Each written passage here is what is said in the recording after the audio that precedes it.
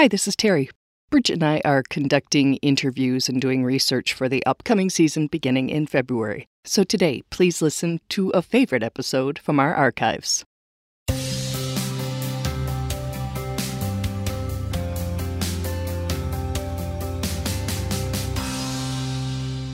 Hello, and thank you for joining us on Giving Voice to Depression. I'm Bridget. And I'm Terry. More than 350 million people worldwide suffer from depression, but you do not have to have it yourself to be affected by it. Its prevalence pretty much guarantees that someone you care about battles its darkness. This podcast tries to shine some light into that darkness. We're not experts, and we're not therapists. We're sisters and best friends who live with depression and are committed to encouraging healthy, healing conversations about mental illness. Hello, Bridget. Hi, Terry. Welcome to Season 4 of Giving Voice to Depression. Who'd have thunk, huh, Terry? Yay! It's awesome. We just celebrated our first anniversary, and in that year, we've gone from 100 plays in our first month to more than 1,000 plays in a week. Each week. And that number will continue to go up as you tell people how hearing these firsthand accounts from others who've been there helps you know you're not alone and that there's help and hope and that depression's darkness does clear. Today's episode began as a Depression 101, a look at what depression is and what it isn't, its symptoms, and ways that we can take care of ourselves and support others in our lives who are struggling. But because it features psychologist Anita Sands from our popular holiday episode, it ended up being so much more. This is one that you're going to want to share because if you have depression, Anita offers some great advice, practical, real advice that you're going to want your friends and family to hear. And if you don't have depression, yet want to help somebody who does, she's going to tell you exactly how. This is a very, very serious medical illness that affects pretty much every single area of the person's life. And I and many other people believe it really is the psychological equivalent of cancer. So let's start there. Depression is real common, and real serious. And untreated, like cancer, it can be fatal. So don't let stigma or someone else's ignorance stop you from taking care of yourself. If you recognize yourself or someone else in the factors we're about to describe, get some help. It's no way to live. So what we look at when someone comes in are basically changes in several different areas of the person's life. The first, and the one that's probably the most obvious to the person experiencing it and those around them, is a change in mood. Generally, they're going to have an increase in feelings of sadness. Sometimes they aren't really sad, though, all of the time. What they are noticing is having a loss of energy that basically puts them at a deficit in terms of dealing with the stresses in life. So they're just on edge and very irritable with people. So there may not be a lot of sadness and crying. There may be actually an increase in irritability. And then kind of one of the later stages of depression when it's more severe, one of the changes that in mood that you'll see is actually moving towards a sense of numbness or an inability to feel anything. And that's when we really start to worry, about the person. A significant change in energy levels is another warning sign. Meaning that they'll be agitated and unable to sort of focus or get anything done, fidgeting a lot. But it's going to be a change from their normal state of functioning.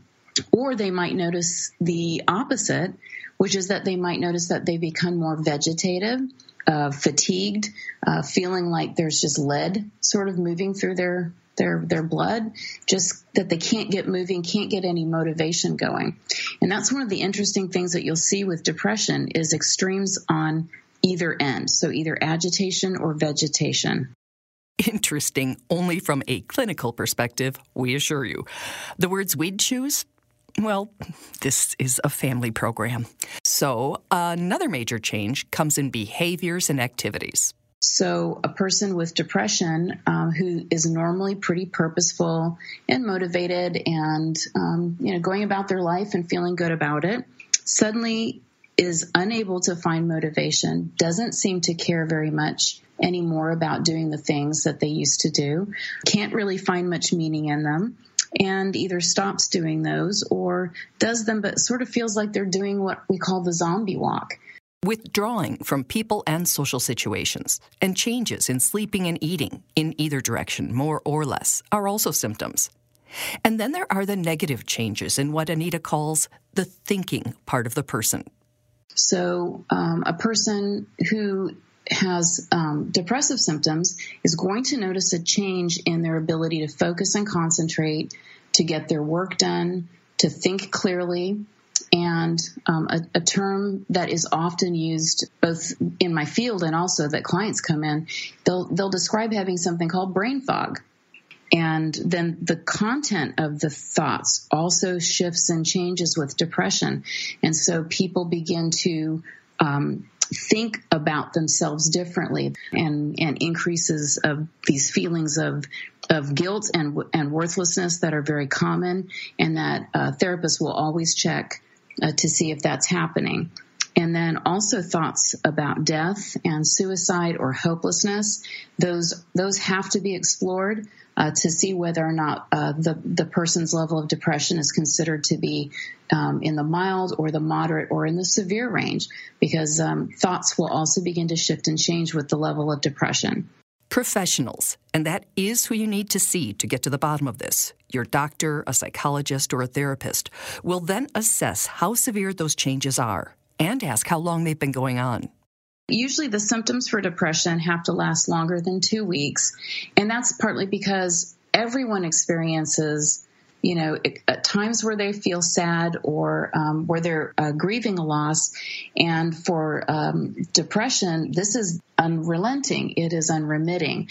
And so when these symptoms and their severity do not lift, and particularly at the 2-week mark, that's when we begin to look at least at a diagnosis and the need for treatment. And since we understand it can be hard to take in information when you're depressed, we're going to very quickly go over that again. Really, what I usually just encourage people to do is to assess whether or not they're experiencing changes in those different areas: your mood, your energy level, how active you are, and whether you are still engaging in all of the tasks and behaviors that you normally do, or if there's been a significant change. If you're withdrawing from people socially, have there been significant changes in your sleep and your appetite? Has there been a change in your ability to concentrate and focus? And is there a significant change in the kinds of thoughts that you're having? And particularly if they're moving in a depressive spiral, including those feelings of guilt and worthlessness, or thoughts of death and hopelessness. So if the answer to a bunch of those questions is yes, or hell yes, what do you do? What you do is, first of all, please go and see a therapist and or your family doctor, and then a therapist. I can't emphasize enough how the combination of speaking to someone and getting medication, if that would be necessary, is going to be helpful. So you want to work with someone who can diagnose you correctly and who can then treat you. Anita acknowledges there isn't one magical cure. Some people swear by one thing, others another. Work with a professional to find the right combination for you. Just like if you were fighting cancer, you wouldn't want to just take one form of treatment if what they were recommending was a combination of, gene therapy plus your chemotherapy plus your radiation plus an advocate and group therapy. If the outcomes really can be switched in a positive direction by adding them all together, that's what you want to do. And the same thing is true in terms of treating depression. Okay, now we're going to shift a little bit. We had to detail all that, but the truth is, a lot of that information could be found in a Google search, if you were lucky enough to find both a credible and understandable source. But this next part, you're only going to get from a really good therapist. And Anita is one, which is why we asked her back. She's the therapist you wish you or your parents, partner, or friends had. And she sort of can be if you share this. One of the best things in the world is, if you are noticing any type of change, is just to make it okay to talk about it. So if you're observing changes in the person's mood, if you've seen them withdrawing, if you're noticing that they're more tired than usual or having difficulty with their thoughts or saying things that sound very negative, you want to gently open up the conversation with them and make it okay. And I'm recalling a quote that I read that was Michael Phelps talking to another Olympian, a female swimmer, and he said, that I can tell something's wrong, and I'm here if you want to talk about it, but if you don't want to talk to me, I will help you find some help. When I heard that, I thought, I would love someone to say that to me. Absolutely. And to be willing to facilitate that. Sometimes, depending on how bad for example, just the brain fog or the motivation or the ability to sort of put one foot in front of the other, that depression can be for someone, saying, listen, if you'd like, I can look into, what resources are available, and I'd be more than willing to go with you or to help you schedule, the first therapy appointment. Sometimes just being willing to help that person take the first steps can make all of the difference. They may be more than willing to go along with a plan that they are certainly a part of, as opposed to them trying to find the motivation and the ability to put a plan together for themselves. That is so right, because if you stay in it and you believe the lies depression tells you and you sink deeper and deeper, you are less and less and less and less able to access help. Even, like you said, to make a plan. And it can last so much longer than it needs to and gets so much darker and deeper. Right. So I absolutely love that. Yeah, so friends and family members don't have to feel, I think, that they are being controlling by simply offering and saying, listen, I can look up the name of a good therapist, or I know the name of a good therapist. Would you mind if I made an appointment and went with you, and I can sit out in the waiting room, just to say, I can take care of all of the footwork. I can take care of all of that. And then you just, you don't even have to just show up. I'll get you there. And then you can, we can take it from there. Like you're saying, it can make such a huge difference in getting the person there. If you've never experienced depression and you're asking, really? As people who do, we're going to say, yeah, really.